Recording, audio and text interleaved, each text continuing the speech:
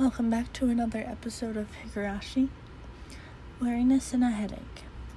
Not a very nice way to start the day. What's wrong, Keiji? You don't look so well. When did you go to sleep? It seemed that my mom had noticed my sullen state. Yesterday, I kept on waking up in the middle of the night. Without a doubt, I felt a presence. I felt the presence of someone standing in front of my door. I told myself repeatedly that it was my imagination and forced myself to try to sleep. Except not being able to stand it, I gathered up the courage and opened the door. Of course, there wasn't anyone there. I think I did this 3 times throughout the night. Or maybe I just didn't remember doing it any more than that. Even though I was about to get to the breakfast table without incident, I still didn't feel at ease. It might be a cold. I don't really have an appetite. My, you do seem a little warm. Well, can you make it to school? Technically, I did go to a school, but it was mostly self-study. It wouldn't matter much if I missed a day, would it?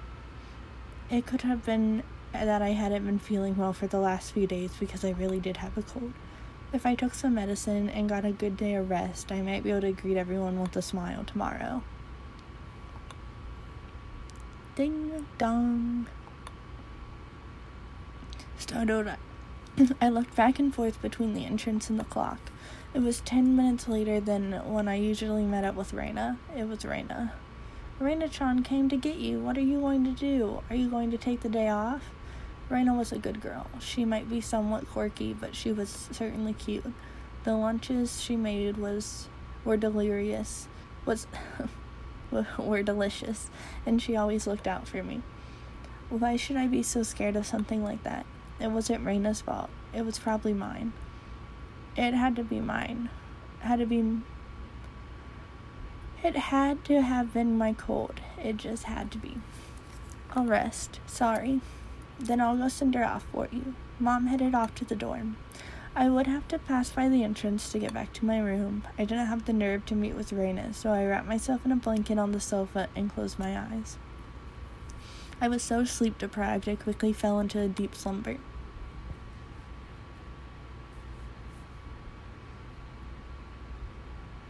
I had only intended to lie down for a bit, but it was almost noon when I woke up. I called out to my parents, but they didn't seem to be around. On the table, I found lunch prepared and a note. Mom and Dad had apparently driven off to somewhere far away. It likely had to do with Dad's work. This happened every so often, so it wasn't that unusual. They would probably be back sometime after dinner. On the note, it said, "The insurance card is in the cabinet. Take it and go to the hospital." There was a well-drawn map to the hospital. That's right. I hadn't been there before, so I didn't know exactly where it was. I had a light lunch, although it really was just leftovers from the morning, and just in case, went to the hospital.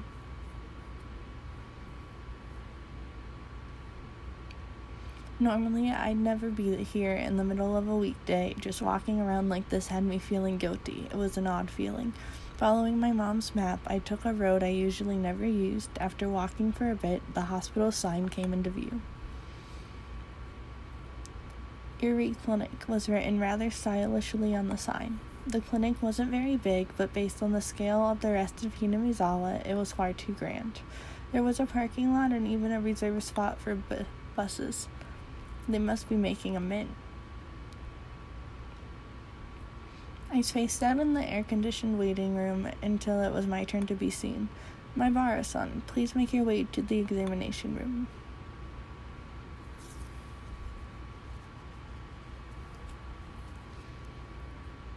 After properly answering all of the chatty doctor's questions, he responded with an odd, "It's probably a cold." They gave me a shot and 3 days worth of medicine. I thought it was a little overboard, but if it would clear away the gloomy feeling I'd been having lately, then it was worth it.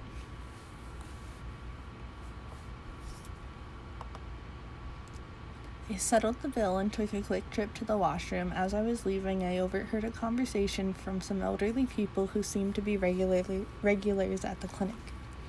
Of course, I had no intention of eavesdropping if it just wasn't for that word.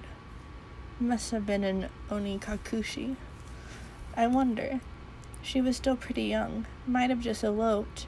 With whom? That man from Tokyo who visits every season? That young one with the big camera? Didn't you know they were getting along pretty well? Were they talking about Tomotaki-san? I could feel my ears perking up. I don't know about that, but you have to make preparations before you elope, leave a note or quit their job or something. It's an elopement because they didn't leave a note or message. The thought that I'll never see that young nurse's face again makes me rather sad. Takano-san is an upstanding young woman. She'll be fine wherever she goes. So her name was Takano-san? That woman was Tomotaki-san, and she worked at this clinic? Oyashiro-sama's shadow was following me everywhere I went. I started listening more closely, but they began talking about fishing, and it didn't seem they were going to revisit the topic. I gave up and left.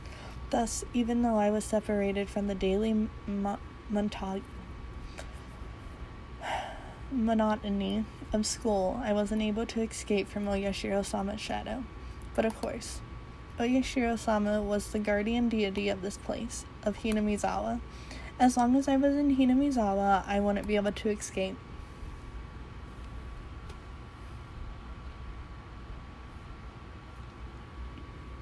Maybe it was because I was walking around outside, but my appetite had suddenly returned. I might as well buy a snack with the change from the examination fee on my way home. Contemplating that, I turned onto a familiar street.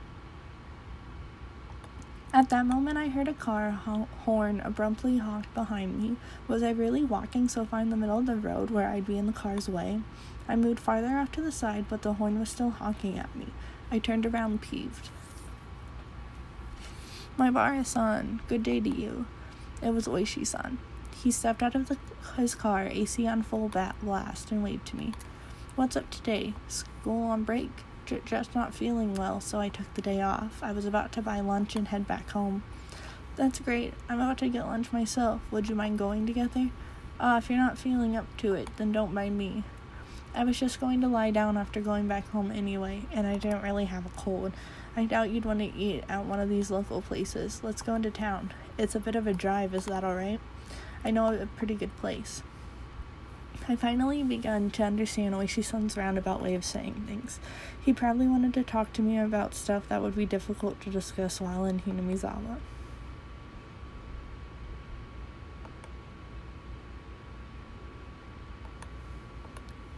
I went with Oishi-san riding in his frigid car. It was almost as if the bright sunlight outside was a lie.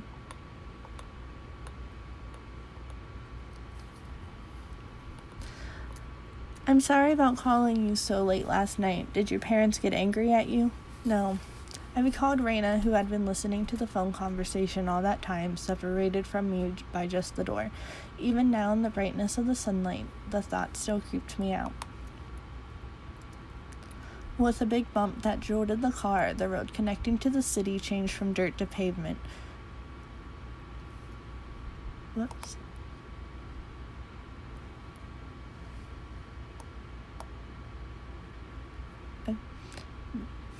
This is where Tomotaki-san died. They've hit a snag on the investigation regarding Tomotaki-san. Oishi-san smoked while peering at me from the corner of his eye. They believed it was caused by hallucinogens, given how he was clawing out his own throat, but a drug that could cause that to happen so suddenly is extremely hard to come by. Bear in mind, of course, the autopsy was done with that premise in mind, but we didn't find any leads. You know that thing you see in comics all the time, where there's a drug that if you put it in them, it doesn't leave any traces? It exists. Sukian Lynchol or something or other. Well, it's pretty common, but you see, there doesn't seem to be any kind of drug that would cause Tomotaki-san to react like that. Then you're saying the police concluded Tomotaki-san just died from the curse? I couldn't help but feel the police were worthless. I just wanted the idea of a curse to be disassociated from Tomotaki-san's mysterious death. Unfortunately, that's how it looks right now. But putting aside the cause of death, without a doubt, he was surrounded by a group of people and had taken a beating before he died. That was no curse, but an incident that unquestionably involved other humans. That made me feel a bit relieved.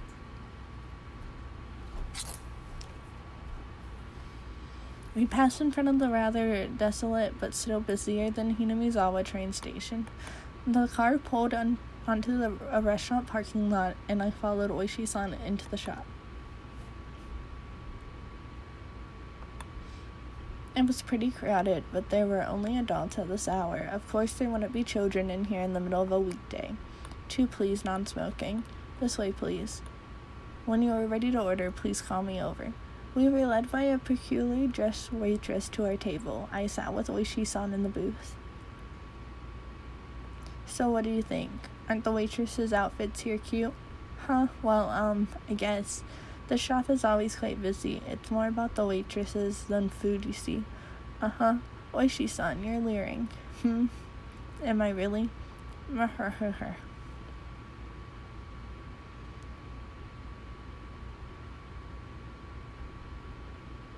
Regardless of how the waitress looked, the food was decent enough. Finishing our meals while talking about some inane topic, Oishi-san's after-meal cup of coffee arrived at the table. Yesterday we talked about Hinamizawa's past, didn't we? Yeah. That it was the village of man-eating demons or something like that. I didn't know much about it myself, so I asked my grandmother about it this morning. Oishi-san took out a notepad that was stuffed into his breast pocket. Turns out that Hinamizawa used to be called Onigafuchi, or Ogre's Abyss. Onigafuchi. That's quite the name. The name is still around. The marsh where the Shinto's priest's wife drowned herself is still called Ogre's Abyss. It's said that the depths of that marsh connected to the realm of demons. Of course, nobody had told me anything about such an ominous marsh. And you see, it appears they were both feared and revered. A respect born of fear. I guess you could say it was a kind of deification. A village of inhuman creatures. Seems the demons were Sinin, or mountain-dwelling mystics of sorts. Taking villagers was incurable illnesses into the Ogre's Abyss and healing them, for example. Even if we were calling them demons, Tengu, long-nosed goblins, or Sinin would be a more apt description. They don't seem like such terrible people, even though they were called demons. But they were still man-eating demons, according to the story my grandmother told me. As payment for treating the son's illness, they let us eat the mother who brought him here, was apparently how things went. The price of curing her son was herself. That's unsettling.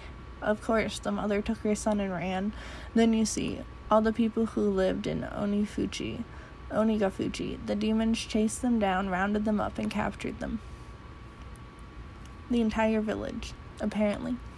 That's quite a frightening thing to imagine. In the end, it seems both mother and son were caught and eaten. The end. There's a problem with this story. Both witnesses in the story were eaten, so nobody would be able to tell the tale. Huh? Wahaha. There are plenty of old fables like this. In contrast to the ghastly tale, Oishi-san laughed heartily while sipping his coffee. But well, there are quite a few other tales, where the demons from Onigafuchi band together to capture their prey. I recalled that Mion said all villagers united and fought against the dam construction. I saw similarities with how that part about the unification overlapped. Normally they hunted down a single person, and they chose who it was going to be beforehand. Huh? That caught my attention. Oishi-san also appeared to be pondering what it meant. My grandmother told me that you must never interfere with the demon's hunt. You should just hole up in your house and hide under the covers, she said. So, what does this all mean? It means you mustn't help or protect the prey. As long as you don't disturb the demon's hunt, no harm will fall upon the villagers. It seems there's that kind of rule. Basically, don't help the victims. Pretend you didn't see the atrocities, in other words. What happens if you break the rule? Well, they're man-eating demons after all. Many parts of that tale caught my attention. Parts of that story he told me overlapped with this theory that the perpetrators were all the village families. Even if it wasn't the whole village, it was conceivable that the village were hiding under the covers and leaving them to die. Then there's a group that was on their hunt, wasn't it? I didn't dare speak it. Then Oishi-san, I guess it looks like it's either the village families or a group of villagers perpetrating the crimes. What do you think, my Bara-san? Excuse me. Another cup of coffee, please. That's what I wanted to know. It seemed that we were both waiting for the other to say that last part. I waited for the waitress to finish pouring coffee before speaking. Last year I had a nagging feeling when Satoshi-kun disappeared, Oishi-san muttered as he watched the milk swirl around in his coffee. So those friends of Satoshi-san, meaning your group of friends, Maibara-san, I had a bit, really, just a little bit, okay, of background checking done on them. If Oishi-san had said this to me before, I would have been furious, since he told me earlier not to suspect my friends. But as I was now, I couldn't. This might sound pretty stupid, Maibara-san. If you feel that it's stupid, please say so. I'll just stop. Oishi-san was wearing the most serious expression that I'd ever seen from him. It was as if he was telling me to prepare myself and listen. There were quite a few things I regretted hearing from Oishi-san, but none of them were as threatening as this. A little voice inside me was screaming like an alarm. Stop, Keiichi. This was probably the last one. I took a deep breath and silenced that voice. I would not run from the truth. Please. That was all I could utter. Oishi-san stared into my eyes silently for a few moments. After he was certain I was ready, he began. The victim of the incident in the first year was the overseer. A few weeks prior, he had an altercation with Mion Sonozaki. Multiple altercations. Oishi-san had said before that Mion had defied the dam project vehemently. Well, it wasn't hard to imagine how'd she be if she got worked up. In the second year, the married couple who supported the project died in that accident, right? They had a daughter. Her name is Satoko Hojo-san. Huh? Satoko meaning Satoko? Oishi-san's look told me that my voice was too loud. I realized it well and quickly quieted down. The Shinto priest and his wife who died in the third year, you see, their daughter is Rika Furude-san. Rika-chan was? The housewife who died in the fourth year, you know already, don't you? It was the step-aunt of Satoko Hojo-san. She was in her aunt and uncle's custody, as she had lost both her parents in the accident. She lived in the victim's house. I could tell my lips were getting dry. I didn't even have the wits to keep my mouth from hanging agape. I had thought it was nothing but a bizarre incident, one that I could easily distance myself from. But clicking and clacking, it had snuck all the way to my feet. The one who disappeared the fourth year, by the way, he was Satoko-san's older brother. What, Jess? Wait a second. It took everything I had to finally say that. I gulped down a glass of water and once again wiped my face with the napkin. Calm down, Keiichi Maibara. But Oishi-san was relentless. Instead of waiting for me to finish sorting out my feelings, he started speaking again, the last of the things I shouldn't have heard. All of the victims seem to be connected to your group of friends. That has to just be a coincidence. Maibara-san, keep it down. Everyone's looking. Mion, Satoko, Rika-chan. So what if they're connected? You're telling me all my friends? It couldn't be. It just couldn't be. Oh, Reina's different, isn't she? Reina isn't connected with the victims at all. Reina Ryugu was living in a suburb in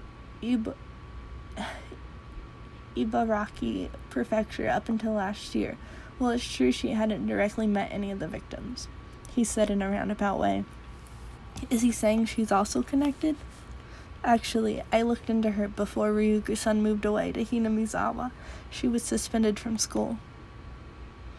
It seems she went through her school building and broke all of the windows. Reina did that? She broke all the windows at her school? That same silly Reina had? I couldn't even imagine it. It seems that after her 3-day suspension, she didn't return to school. She went to a neurologist and was diagnosed with dysautonomia. She was given weeks of counseling and medication. I wonder if it was something like a nervous breakdown. I'd heard that it happens to people who are really methodical or overly sensitive. Neither of those matched Reina's easygoing personality. And in the counselor's medical report, he recorded all the conversations he had with Reina-san. It shows up, and quite a bit of that. What did? I pressed forward carelessly. There couldn't be anything more for me to regret. she mentioned the word Oyashiro-sama.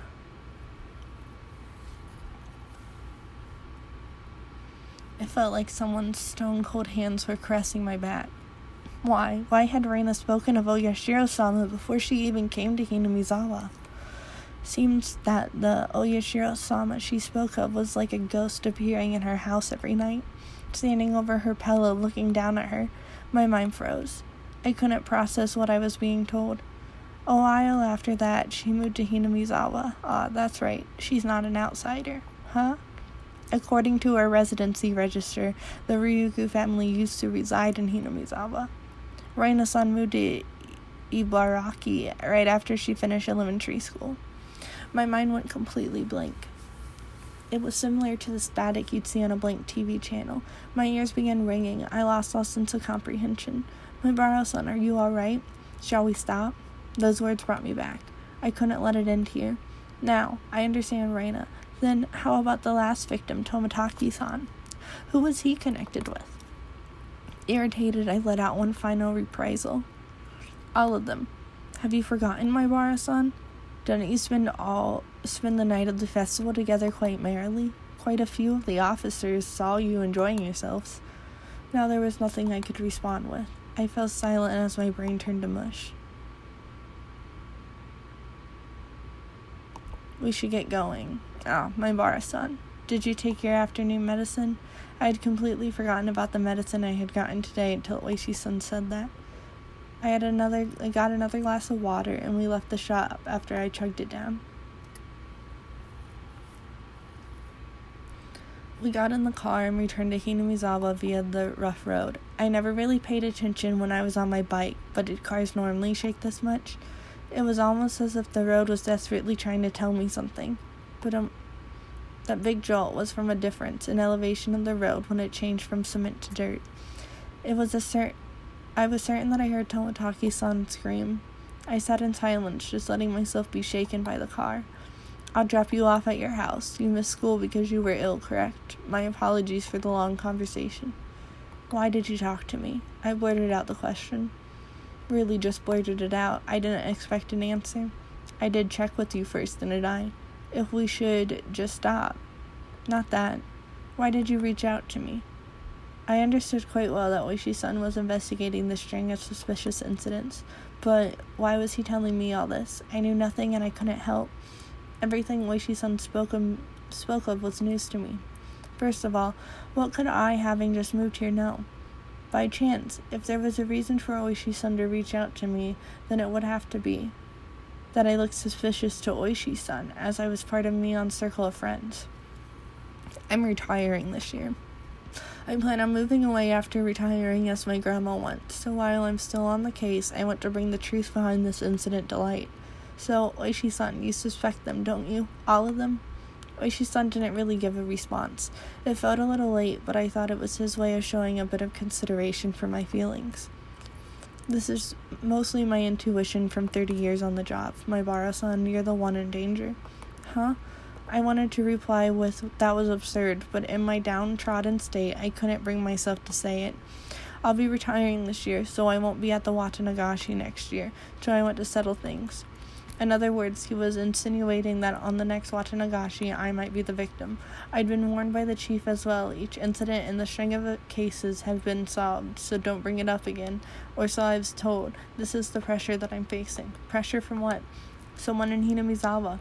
We've arrived. Is this fine? After some time, the car finally reached the path to my house. The clock read 2 p.m. I was surprised to see so little time had passed since we ate. It was hot outside the car. The chirping of the higurashi hurt my ears. I won't mind if you just forget everything I told you today, but I'm just going to keep investigating. I'll end Oyashiro-sama's curse this year. So you're saying I should contact you if anything happens? It's fine. Just contact me when you feel like you have to, Maibara-san. I wasn't collected enough to understand Oishi-san's roundabout way of saying it. Be sure to take it easy. I'm sorry for throwing all of this at you while you're taking the day off because you're sick. I didn't really give any sort of response. I'll always be on your side. Even if anything, believe that. I'll be off now. The trees crunched over the dirt road as the car made a U-turn and disappeared into a cloud of the kicked-up dust. It felt like I was watching a boat only throw me at a lifesaver in a shark-infested waters before disappearing into the distance. This was the first time I thought Oishi-san was being unfair, telling me I was going to be the next victim, then just saying to contact him if something happened. This wasn't a criminal investigation. He was fishing, and I was just the bait dangling on the line. Would the fish be the perpetrator, or was I really just Oyashiro-sama's curse? Either way, the bait would be swallowed whole. Damn it, I don't want to die. For some time, I could do nothing but stare at the puddle of water left behind by the AC from the car.